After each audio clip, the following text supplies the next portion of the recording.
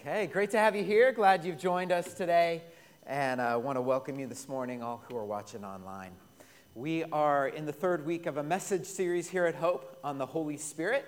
We're calling it an introduction to who the Holy Spirit is and what the Holy Spirit does. We saw last week that the Holy Spirit is a person, not a force, not a feeling. The Holy Spirit is God, the third person of the Trinity. And because the Holy Spirit is a person, that means we can participate in an active relationship with the Holy Spirit. The Bible even says, "May the fellowship of the Holy Spirit be with you all." 2 weeks ago, we looked at the Bible's big story of the Holy Spirit. And we saw that while the Holy Spirit was active in the Old Testament also promised a greater outpouring of the Holy Spirit.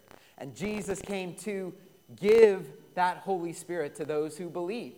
So if you're here today, you're a believer in Jesus, you have received the Holy Spirit, He's come into your life. So powerful and so life-changing is this experience. Jesus says that you are actually born again. And today I want to talk to you about this idea of a new spiritual birth, how the Holy Spirit comes into our life.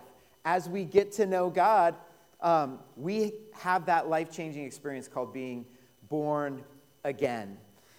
See, I would say being born is kind of a big deal. Wouldn't you agree? We celebrate birthdays. Birthday is a special day where we mark the day of somebody's birth. And today here at Hope, we actually have 2 birthdays to celebrate.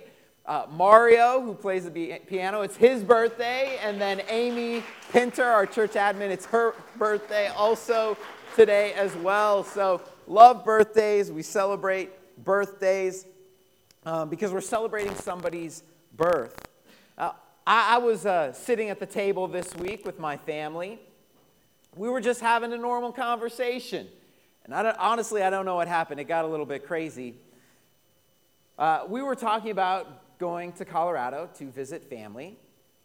And somehow my sister came up, my sister Katie, and she is married to her husband Will. They have 3 kids. And for some reason, I was like, oh, hey, so are Katie and Will still thinking about having more kids? And I asked Angie, because she's my wife, she knows things. I was like, oh, you think they're having more kids? And she's like, oh, no, they've decided to not have any more kids.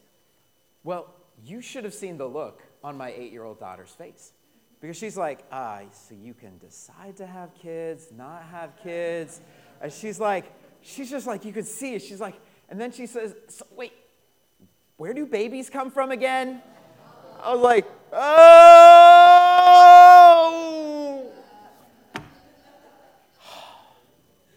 How did I get myself into that? I was like, oh, it's all right. So your mom will tell you all about it. Isn't it great to be the dad? No doubt about it. When it's Hudson's turn, my wife's going to be like, you're up. You know?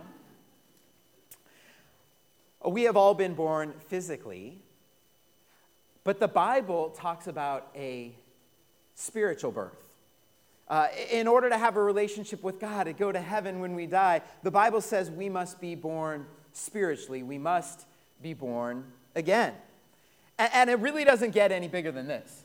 To be born again, a spiritual birth means you're a new person. You have a new spiritual life. Your life will never be the same ever again. And the question I'm asking today is, have you been born again? And we're going to explore this question a little bit this morning as we look at John chapter 3. If you have your Bible, you can open it up today. John chapter 3. We'll also put it up on the screen. Jesus is speaking here with a man named Nicodemus. And Nicodemus is a religious man. He is a moral man. And yet Jesus challenges Nicodemus. And he claims that even for somebody like Nicodemus, be born again. It's a radical statement. And the same is true for me. The same is true for you. The same is true for every one of us today.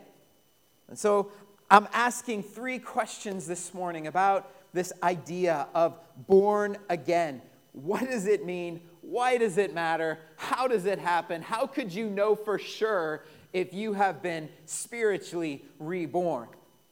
Now, a few chapters in the Bible will speak more powerfully about the Holy Spirit's work in our salvation than John chapter 3. And we're going to look at that this morning, but this is the big idea today. And Jesus is going to say it. He says, you must be born again. So let's get into it. Listen to what Jesus has to say. John chapter 3.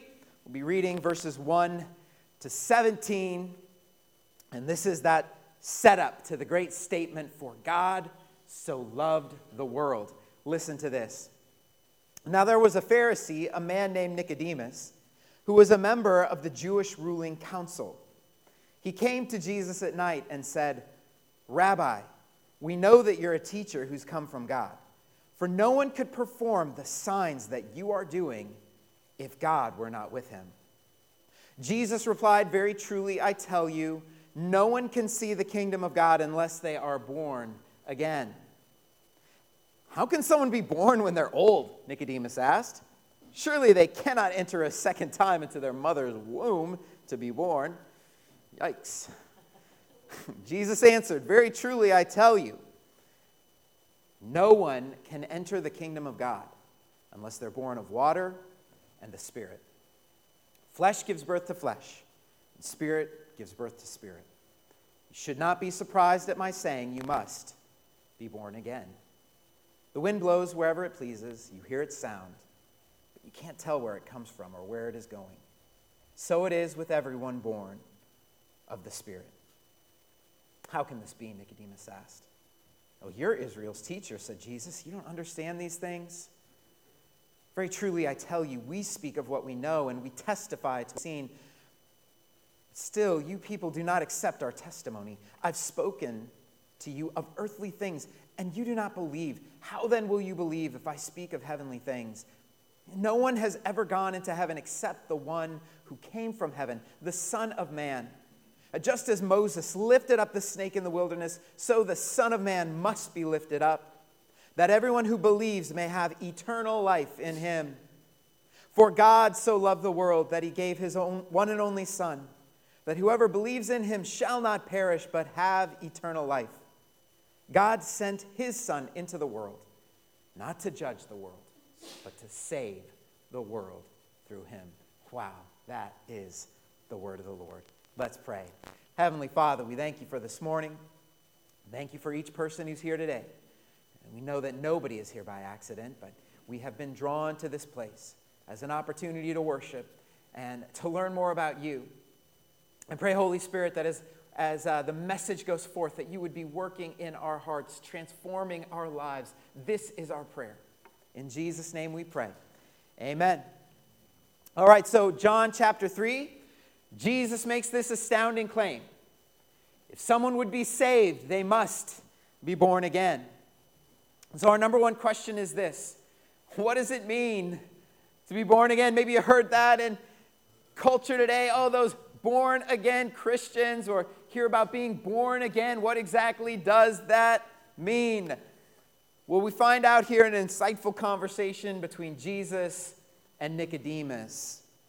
And so we want to learn from Jesus what he's talking about when he says we must be born again. You may have noticed the Bible presents Nicodemus as quite an incredible man. One of the great men of his day, accomplished many things. We read in verse 1, now there was a Pharisee, a man named Nicodemus, who was a member of the Jewish ruling council. Nicodemus has a lot going for him. He's at the top of his game. When it comes to religion, he is one of the elites. He is a Pharisee.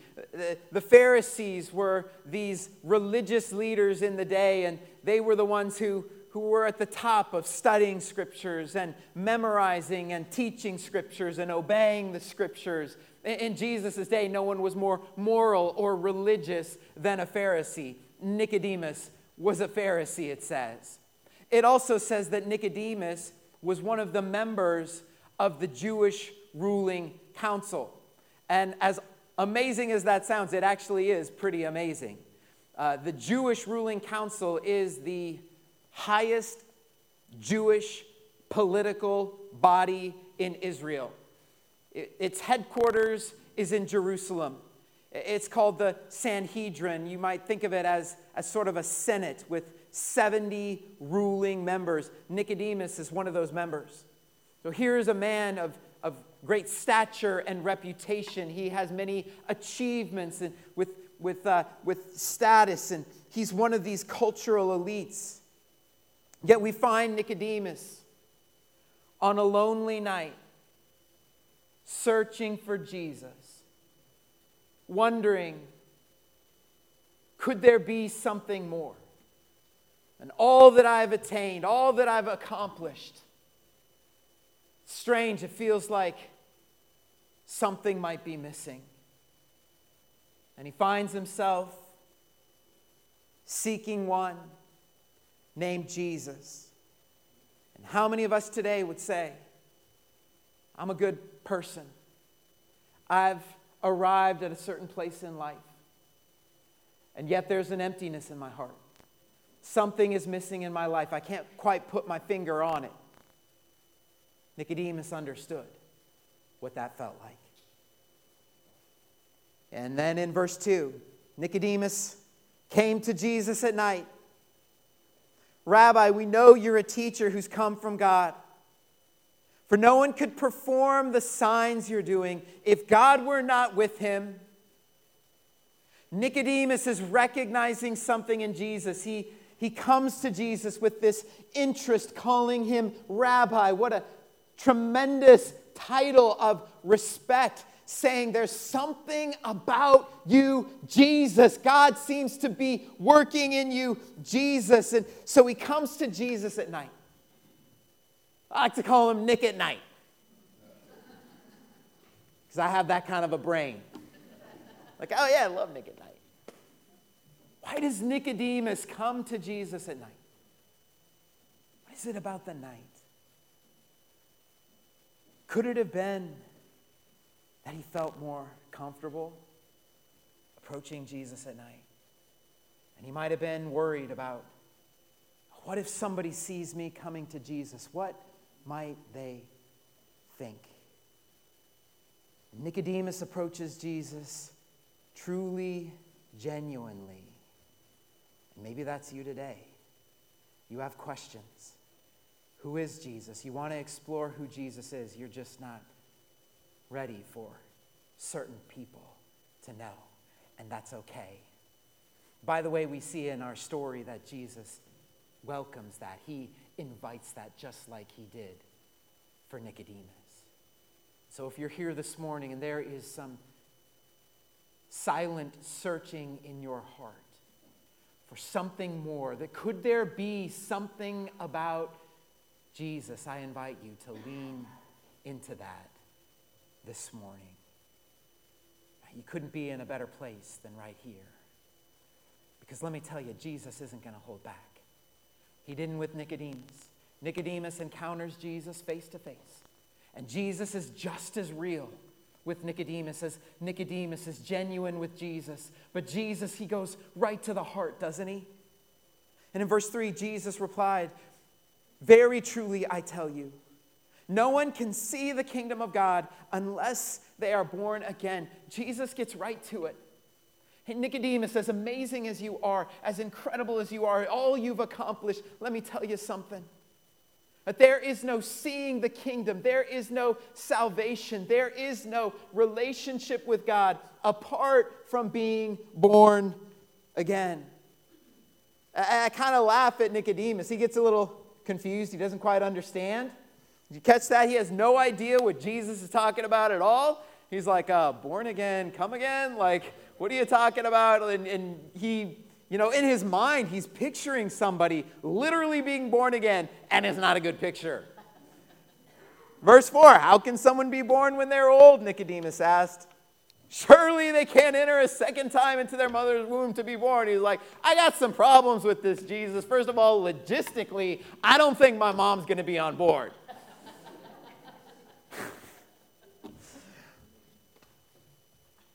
Yeah, what does Jesus do? He just says it again.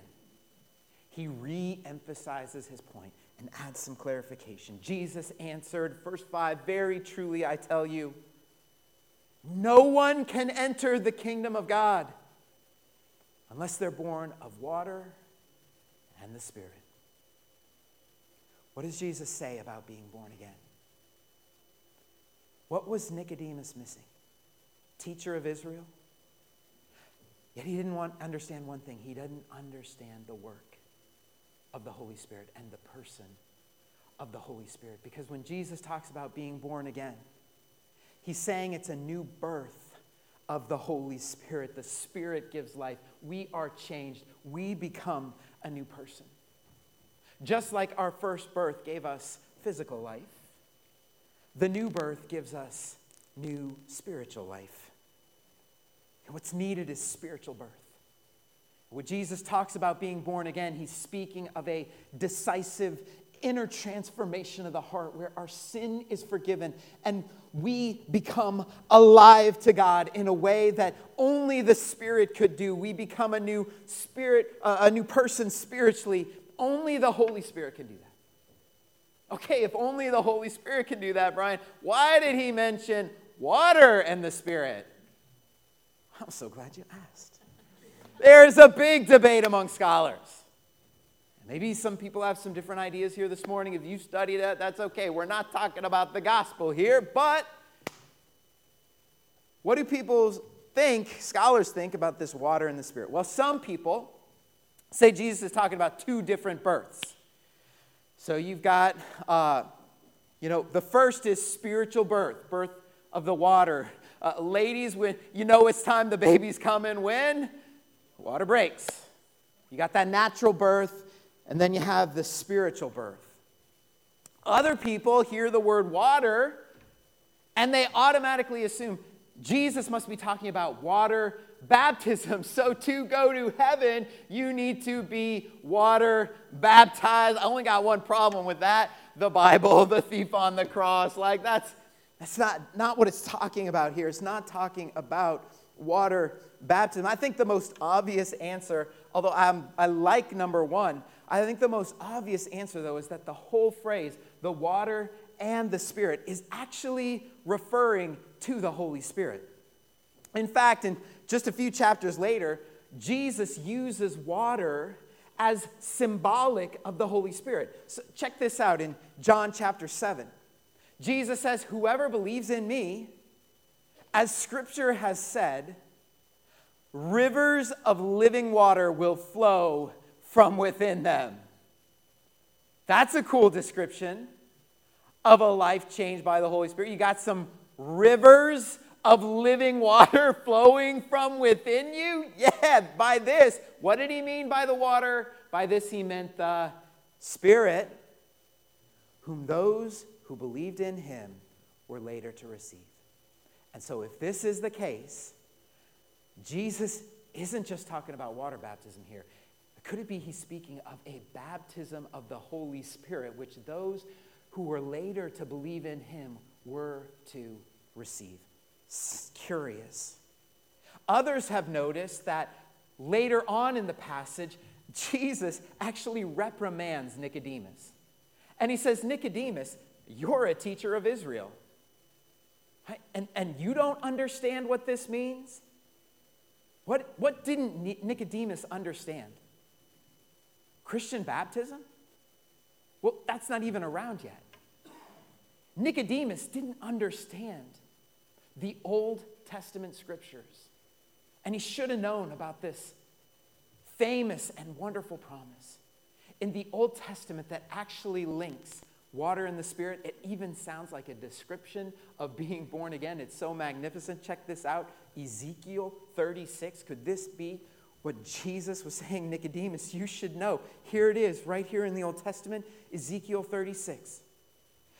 God says, I will sprinkle clean water on you, and you will be clean from all your uncleanness. From all your idols, I will cleanse you. There's this radical forgiveness and cleansing. And then God says, I will give you a new heart, and a new spirit I will put in you. And I will remove the heart of stone from your flesh, and give you a heart of flesh. I'll put my spirit within you and cause you to walk in my statutes and be careful to obey my rules. Wow. God's saying in the Old Testament, something amazing is going to happen. That is, I'm going to take your hard heart, your stubborn heart, your rebellious heart, your sinful heart, your heart that is so far away from me, and I'm going to give you a heart of flesh, one that's alive to God, one that's tender to the things of God. And it actually says, I will put my spirit within you and cause you to walk in my statutes. You will be born into a new person to live a new life. What does it mean to be born again? Paul says in Ephesians, we were dead in sin, now we're alive in Jesus Christ. 2 Corinthians, we are new creations in Christ. The old has passed away. All things have become new. John calls it a passing from death into life. There is a decisive moment in our lives where there is an implanting of a new spiritual life in you, transforming your heart by the power and the presence of the Holy Spirit. And Jesus calls it being born again. Have you been born again? Are you alive to the presence and power of God through the Holy Spirit? Second question.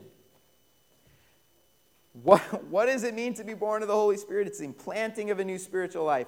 Number 2, why is it necessary to be born again? And I think Jesus is very adamant. We must be born again. New birth is necessary. He says it in verse 3. Then he repeats it in verse 5. As we read verses 5 through 7, he says it a third time. Listen to this. Verse 5, Jesus answered, very truly I tell you, no one can enter the kingdom of God unless they are born of water and spirit. That's the second. Flesh gives birth to flesh, but spirit gives birth to spirit. You should not be surprised at my saying, you must be born again. Notice Jesus doesn't say, have you considered being born again? You should be born again. No. Jesus says you must be born again. He said to Nicodemus, don't be surprised. I think Nicodemus was surprised. Don't you? I think he was a little surprised. If anyone had all the credentials, if there was anyone who'd done all the right things,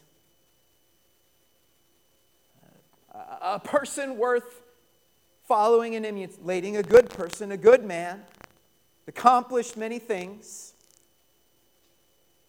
If someone could earn their way to the kingdom of heaven, it would have been Nicodemus. But Jesus said, it's not enough, Nicodemus. You must be born again. New birth is necessary. There's no other way to get into the party. I read a great story this week to help illustrate this. Alexandra Flynn of Fremont, Nebraska. Who in the world knows where Fremont, Nebraska is? I certainly don't. But story goes, she was looking forward to the homecoming dance. She left home in high spirits, but she didn't have her high school ID with her. When the man at the door refused her admission without her ID, she went home to get it. Unable to find it, her mother went with her back to the dance to identify her and to explain. Thank you, Mom. Again, the daughter was refused admission without the ID. Alexandra had the tickets in her hand, but was still not admitted. Even though Alexandra Flynn of Fremont High is the student body president, plays cello in the all-state choir, is on the honor roll, is the school's #1 cheerleader, and she spent hours decorating the gym for the homecoming dance, she was still not admitted. Did I mention she was also the homecoming queen? But she never did get in. If there was any way to get into heaven by our resume, by our own goodness, by our good deeds, Nicodemus would have done it.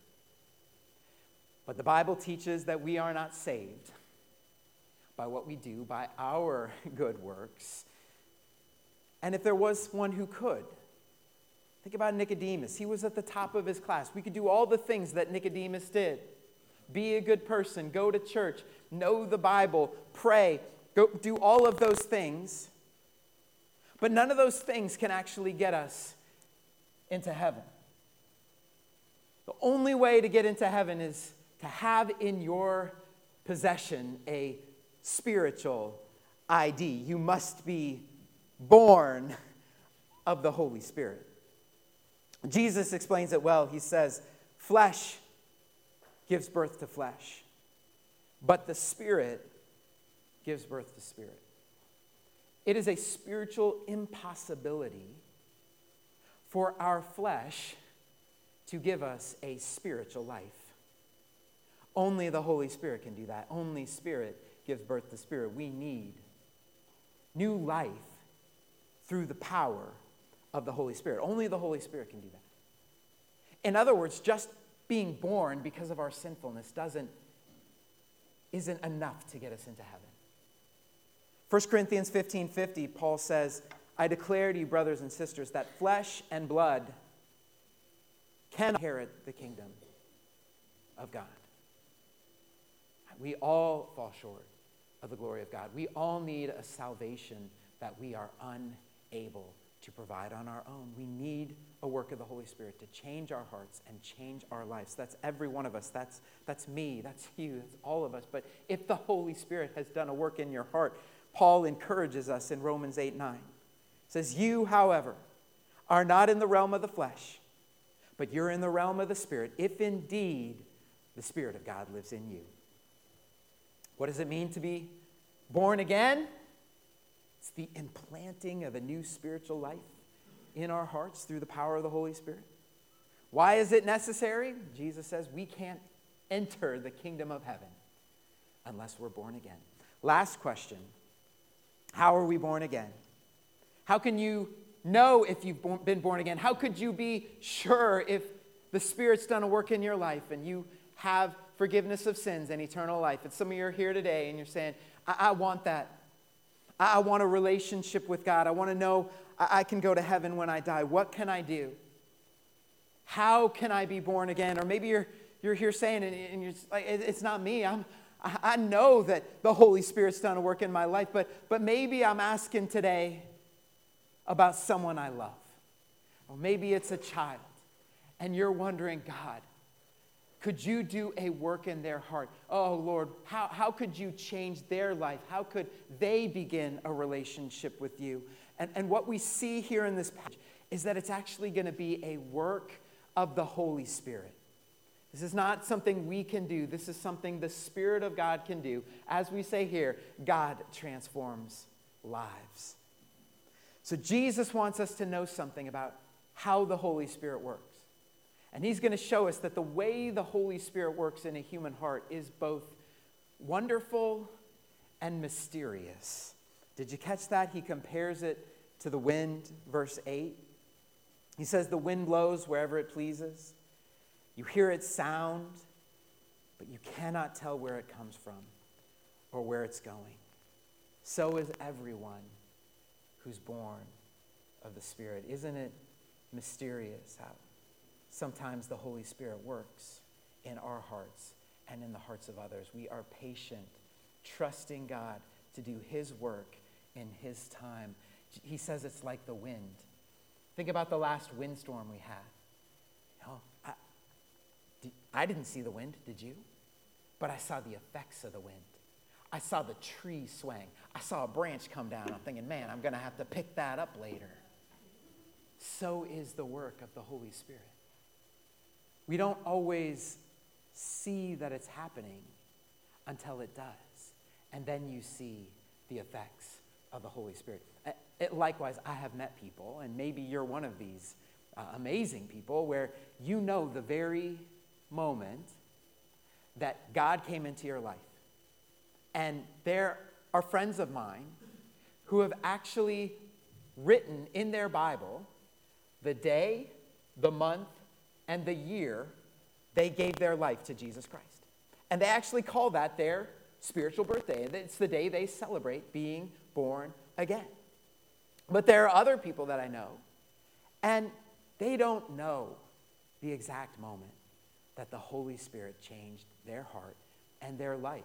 It could be someone who's grown up in the church, or maybe you started attending a Bible study or a small group or a church, and suddenly realize something's different. You don't exactly know when it happened, but something has happened. I love how C.S. Lewis describes his conversion experience. This is what he says. C.S. Lewis says, I was driven to Whipsnade one sunny morning. That's fun to say. When we sat out, this is crazy. When C.S. Lewis says, when we sat out, I did not believe that Jesus Christ is the Son of God. And when we reached the zoo, I did. Yeah, I had not exactly spent the journey in thought, nor in great emotion. Emotional is perhaps the last word we can apply to some of the most important events. It was more like when a man, after a long sleep, still lying motionless in bed, becomes aware that he's now awake. Can't explain it, C.S. Lewis says. God changed my life. I was living in the darkness. And then I was seeing the light. It was like I was sleeping, and then I was suddenly awake. I was dead in sin. Suddenly, I've been born again. My whole life has changed. I'm a new person. I've been born again. So we come to this question today. We'll put it up again. How are we born again? Jesus is telling us something about the work of the Holy Spirit. He's saying the work of the Holy Spirit in the life of a person is mysterious, but it's also not a secret either. Jesus said, if I be lifted up, like that serpent that was lifted on a cross, Jesus lifted up on the cross. Jesus says, if I be lifted up, I will draw all men unto me. He's saying to every one of us today, that's possible. Your child can change. Your loved one can change. Your neighborhood can change. Your coworker can be changed. This nation can be changed. How? In the lifting up of the name of Jesus Christ. When Jesus is lifted up, he will draw all people unto him. When we preach the gospel and shine the light of Jesus, you better believe the Holy Spirit is at work. How can I see a life changed, someone born again?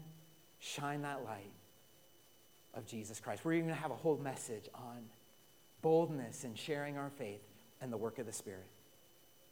But I also want you to know that your life can be changed today.